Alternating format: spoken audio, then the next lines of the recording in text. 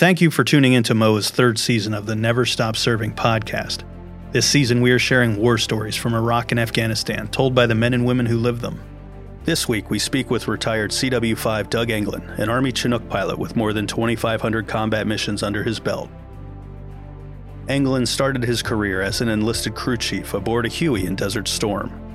After leaving the service for a brief period, Englen rejoined and went to flight school as a warrant officer.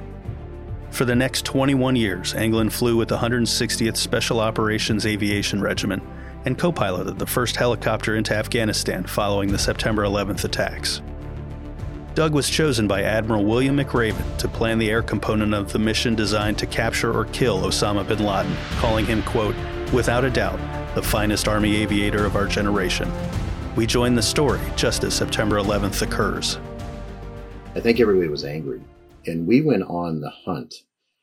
Special Operations went on a hunt specifically looking for those that brought down our Twin Towers. And I invite every American to go to Ground Zero any time of the year. It's very humbling. It's a reminder, and I don't think that reminder will ever expire, that threat still exists today. And so the hunt for those that were responsible for 9/11 was immediately in effect, which meant Special Operations forces across the world, whether they were the horse soldiers up north or they were those of us that were into the south that were coming in from different angles into Afghanistan, looking for those responsible. And we all knew that bin Laden and Zawahiri and all of them, which was recent in the news as well too, were responsible for the attack on 9/11. So it was payback time. We wanted to do this for America. We wanted to do for those countries that lost their citizens in the World Trade Center. It wasn't just the U.S. So this was for the world. This was to then now find the number one terrorist in the world against all nations. And so there was a lot of meaning behind it, and it never expired. That feeling and that drive stayed for 10 years until we finally were able to find and fix where bin Laden was, and then compile a team and really try to be as professional and as accurate as possible. Took some time. We had Navy, we had Marines, we had dogs, we had interpreters, we had Army, all together, working together in unison.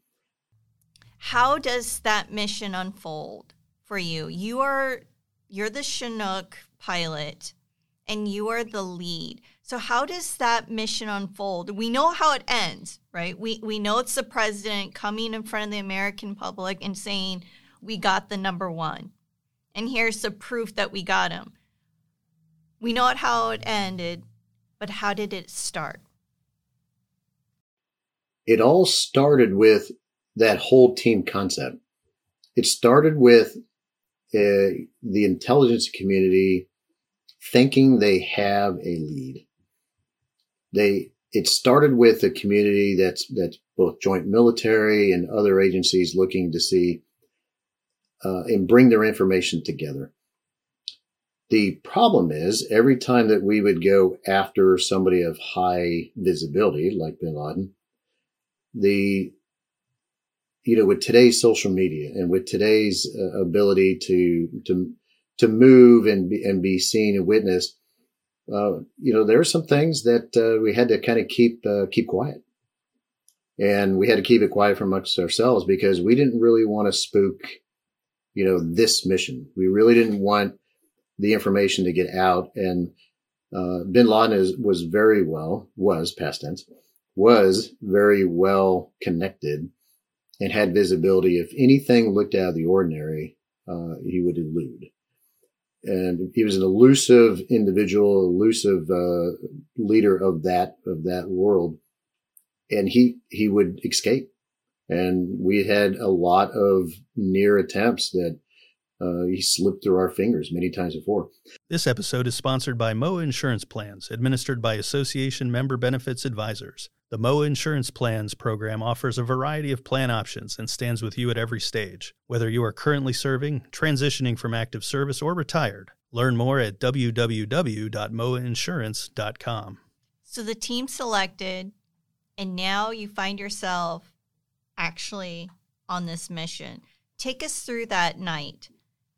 This is the night that you are now going after HVT number 1. For those that don't know what that means, high value target number 1.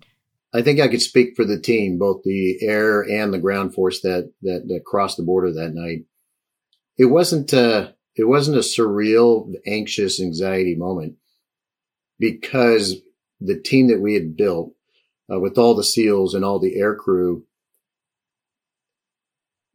everybody was well seasoned. This wasn't the first time. In fact, it wasn't that we were going to go into a very violent. I remember one of the SEALs, either in a podcast or in a book, said that there was a chance that we were not coming back home that night. I personally did not have that feeling. I knew that there was a lot at stake. There were some areas, we're in an area that we have never flown before, but we were ready. There wasn't a team member that wasn't ready. And I will tell you, the more seasoned you become as a special operations force, the more numb you are when it comes to stress, when it comes to this type of environment, because we had a very senior crew, both air crew and the ground force. And that was the whole purpose of picking a crew like this. That way the anxiety just wasn't there. Now, of course, you develop an adrenaline for every mission.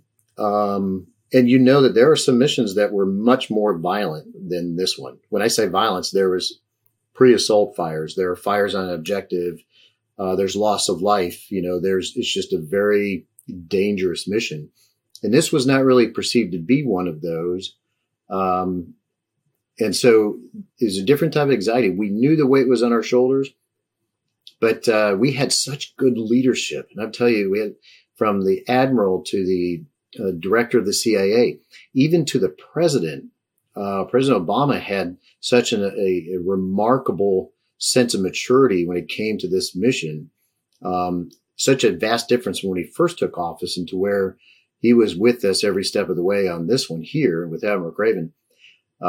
So you had that backing. So you knew that there was not that type of nervousness until we crossed the border into Pakistan. That's when we realized that we aren't in Kansas anymore. We knew that we are now here. That's when it became surreal. That's when we knew that, okay, all right, this is really happening. Because I will tell you hundreds of times in the past that we would go after bin Laden and it was canceled. Or we go after bin Laden, he's not there. Or so we're at this now point that this is really happening. And everybody's mind was like, I sure hope he's there. I sure hope the intelligence community has this one right. And then that leads all the way up until we heard the code word Geronimo. For God and country, Geronimo was the next surreal moment, and it was silence in our aircraft that we got him. Not to mention, several minutes prior to that, I was very upset that we had crashed a helicopter on the objective. And that couldn't believe that, we'd gone through so much planning and so much rehearsal and all these preventive measures to avoid something like that it actually happened. And so you always want to know why. You want to know how. And we found out, later it was just a miscalculation of density, altitude, air temperature and lift and coefficient of lift and ended up just running out of power. Doug, can you go back a little bit? Because you kind of just got right into it, the helicopter crash, but that's when you got brought into the mission, right? You had to fly in at that point.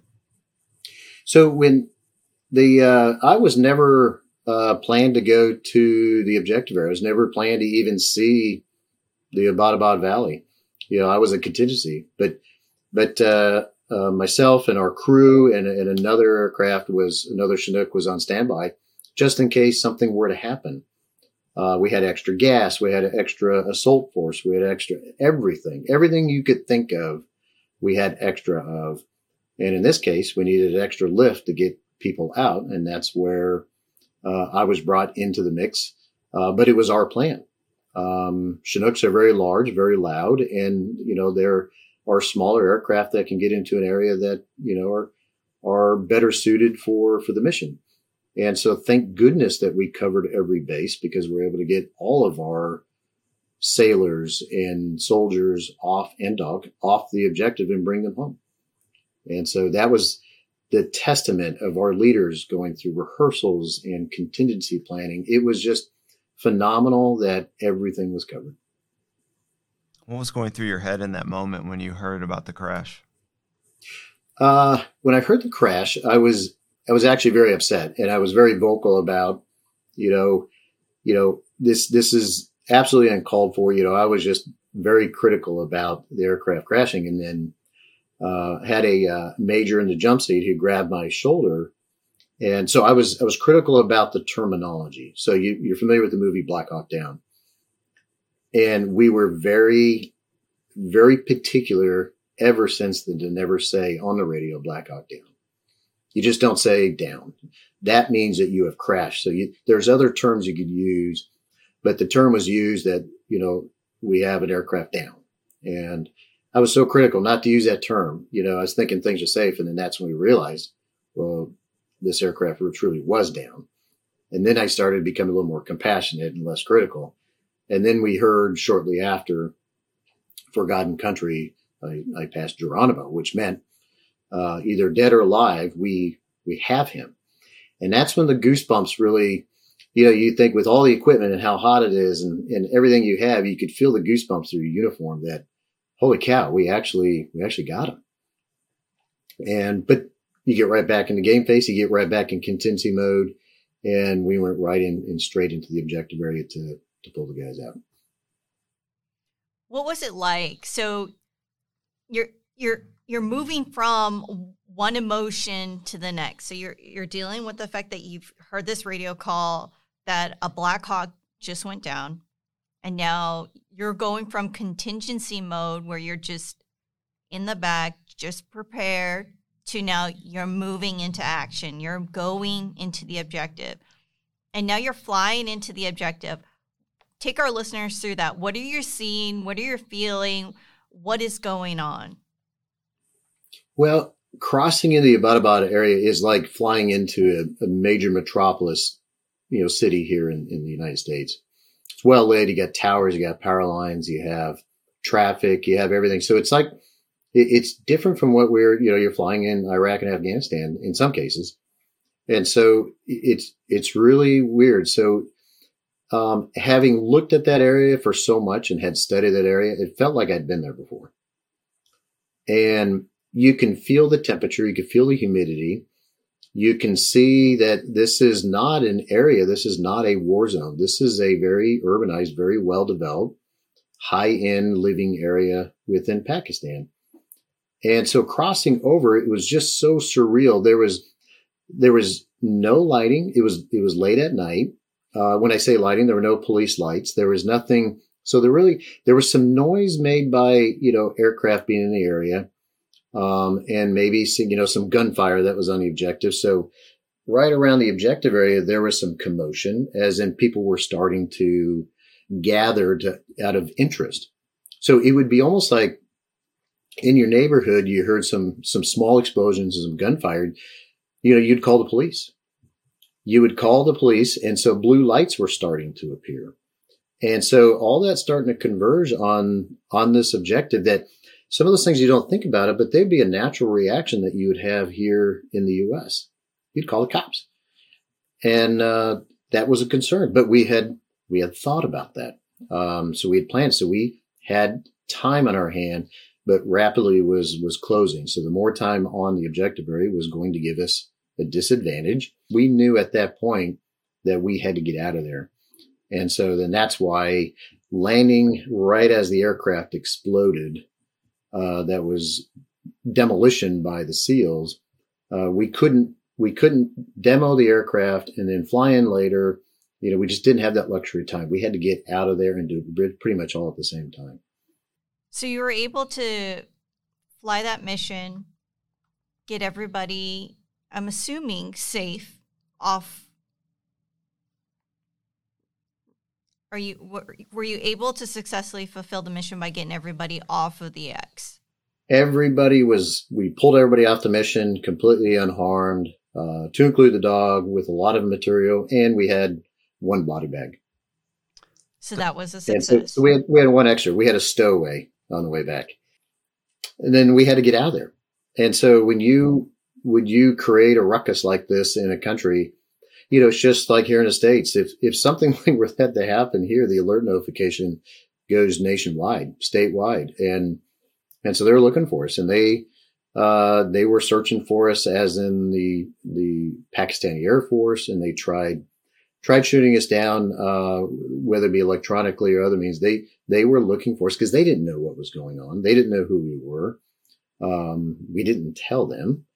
And so the whole country was on alert. So you can imagine coming out of that country, and as fast as we can.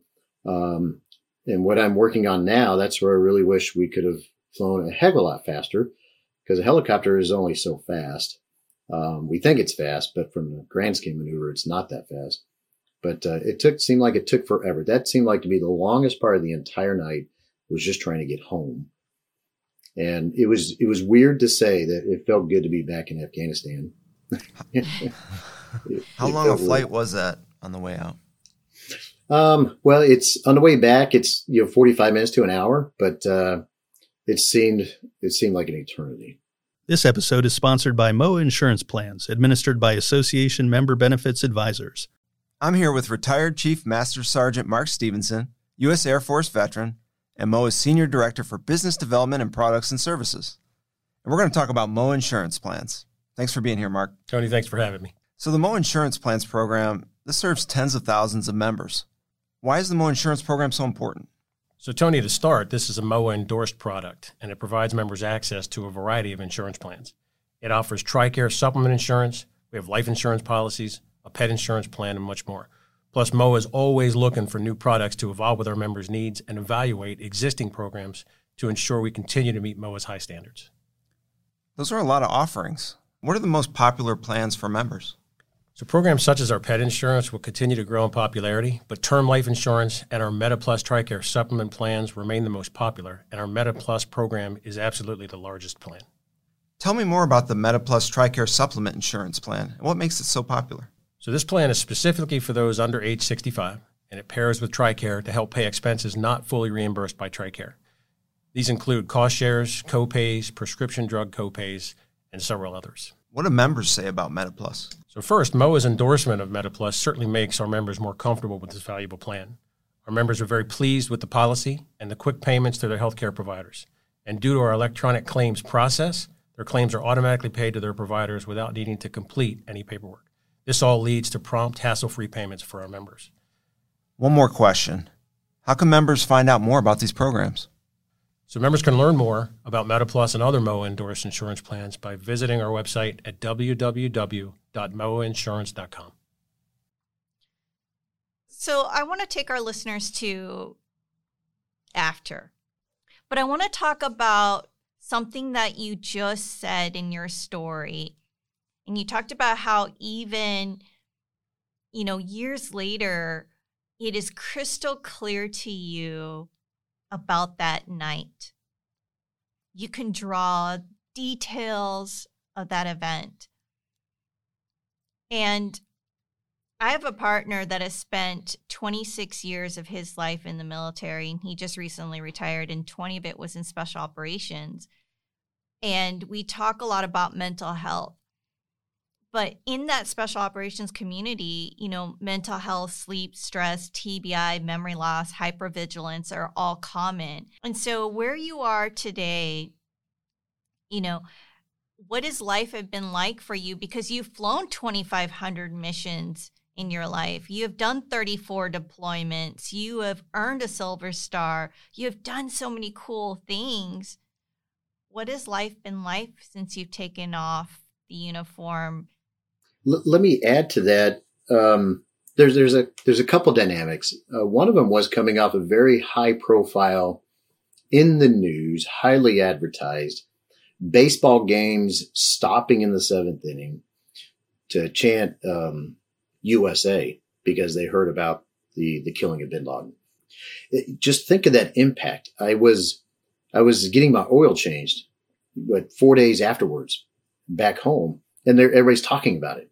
And you're just sitting in the room and I was looking at my wife, and she's like, if they only knew, that they're talking. So there's that profile, and it's that sensation of stardom, but you can't tell anybody. And because you're still in the missions, and you don't want to tell anybody. You don't want to tell, in some of the cases how we did it. Because, there are still things that are exercised today. And so you just you don't want to put our other service members in harm's way by telling exactly, the details. But it was that following September, same year, where I was in the middle with one other Chinook, and I was the flight lead, and we rescued an EOD tech off a special forces team in the Panjwai, the most dangerous valley in Afghanistan during the day, to save his life, and achieved and was awarded our crew, myself included, were awarded our second Silver Star. So I ended up with 2 Silver Stars. So it was very humbling. It had to then take another mission to distract me from such a stardom style mission. You can almost imagine how Medal of Honor recipients feel, that there was a specific mission at a specific point in time where they're being recognized for. And I feel like that's where we were at.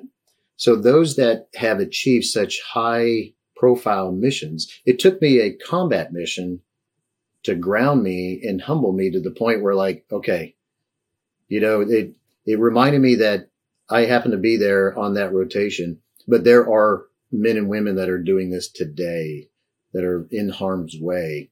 So you're not the only one. So you're not alone.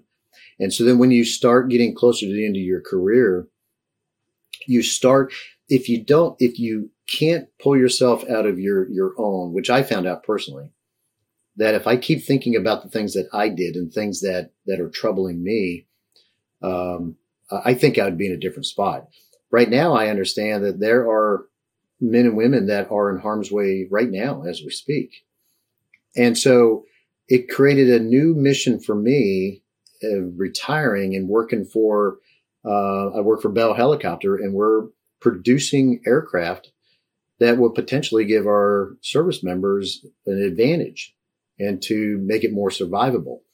And so it's, but not every service member coming out has that opportunity. So I couldn't imagine coming out into a profession that just didn't have such a self-worth, because you have such a self-worth, and service members are put on a pedestal, and that you are doing these things. And so if you don't get that return, and to make you feel like that you are just as worthy now as you were when you were in combat years ago, months ago, days ago, I think that's where the mental health, that may be the root of our mental health, because I have felt it.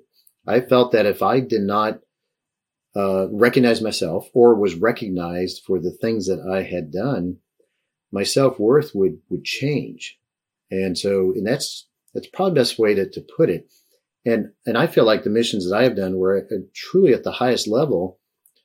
And so, but you have to realize that a single bullet can end a service member's life. And that fear is there at all levels. You could be at a forward operating base and you're being mortared. There are service members that are terrified because they're thinking that the next mortar is coming in their tent and is taking them out. And they could live with it for the rest of their life. So one thing I've noticed is that even though we've done some very unique things and very violent things over my career and other special operators' careers, that doesn't demean other service members for not being in that type of fight, because you can't put a blanket statement on any type of fear of what a service member experiences. So now I that's why I love talking it through and talking to other service members, and don't ever make it to where one veteran is more important than the other just because of the things that they've done. Doug, thank you so much for spending your time with us, walking through your 33 years and just giving so much to our country, and just sharing your story from the front, and just, even now, just giving back and just figuring out a way to make the next generation be inspired by what you do and still continuously doing. So thank you so much. I appreciate the opportunity to share some words, and hopefully if it helps one person to relate, then that's the goal. The Never Stop Serving podcast is the official podcast of the Military Officers Association of America, produced by Tony Lombardo, Kevin Lilly, and Mike Moronis, and hosted by Lieutenant Colonel Olivia Nunn, U.S. Army retired. MOAA is the largest and most influential association of military officers. Learn how you can be a part of it at www.moaa.org.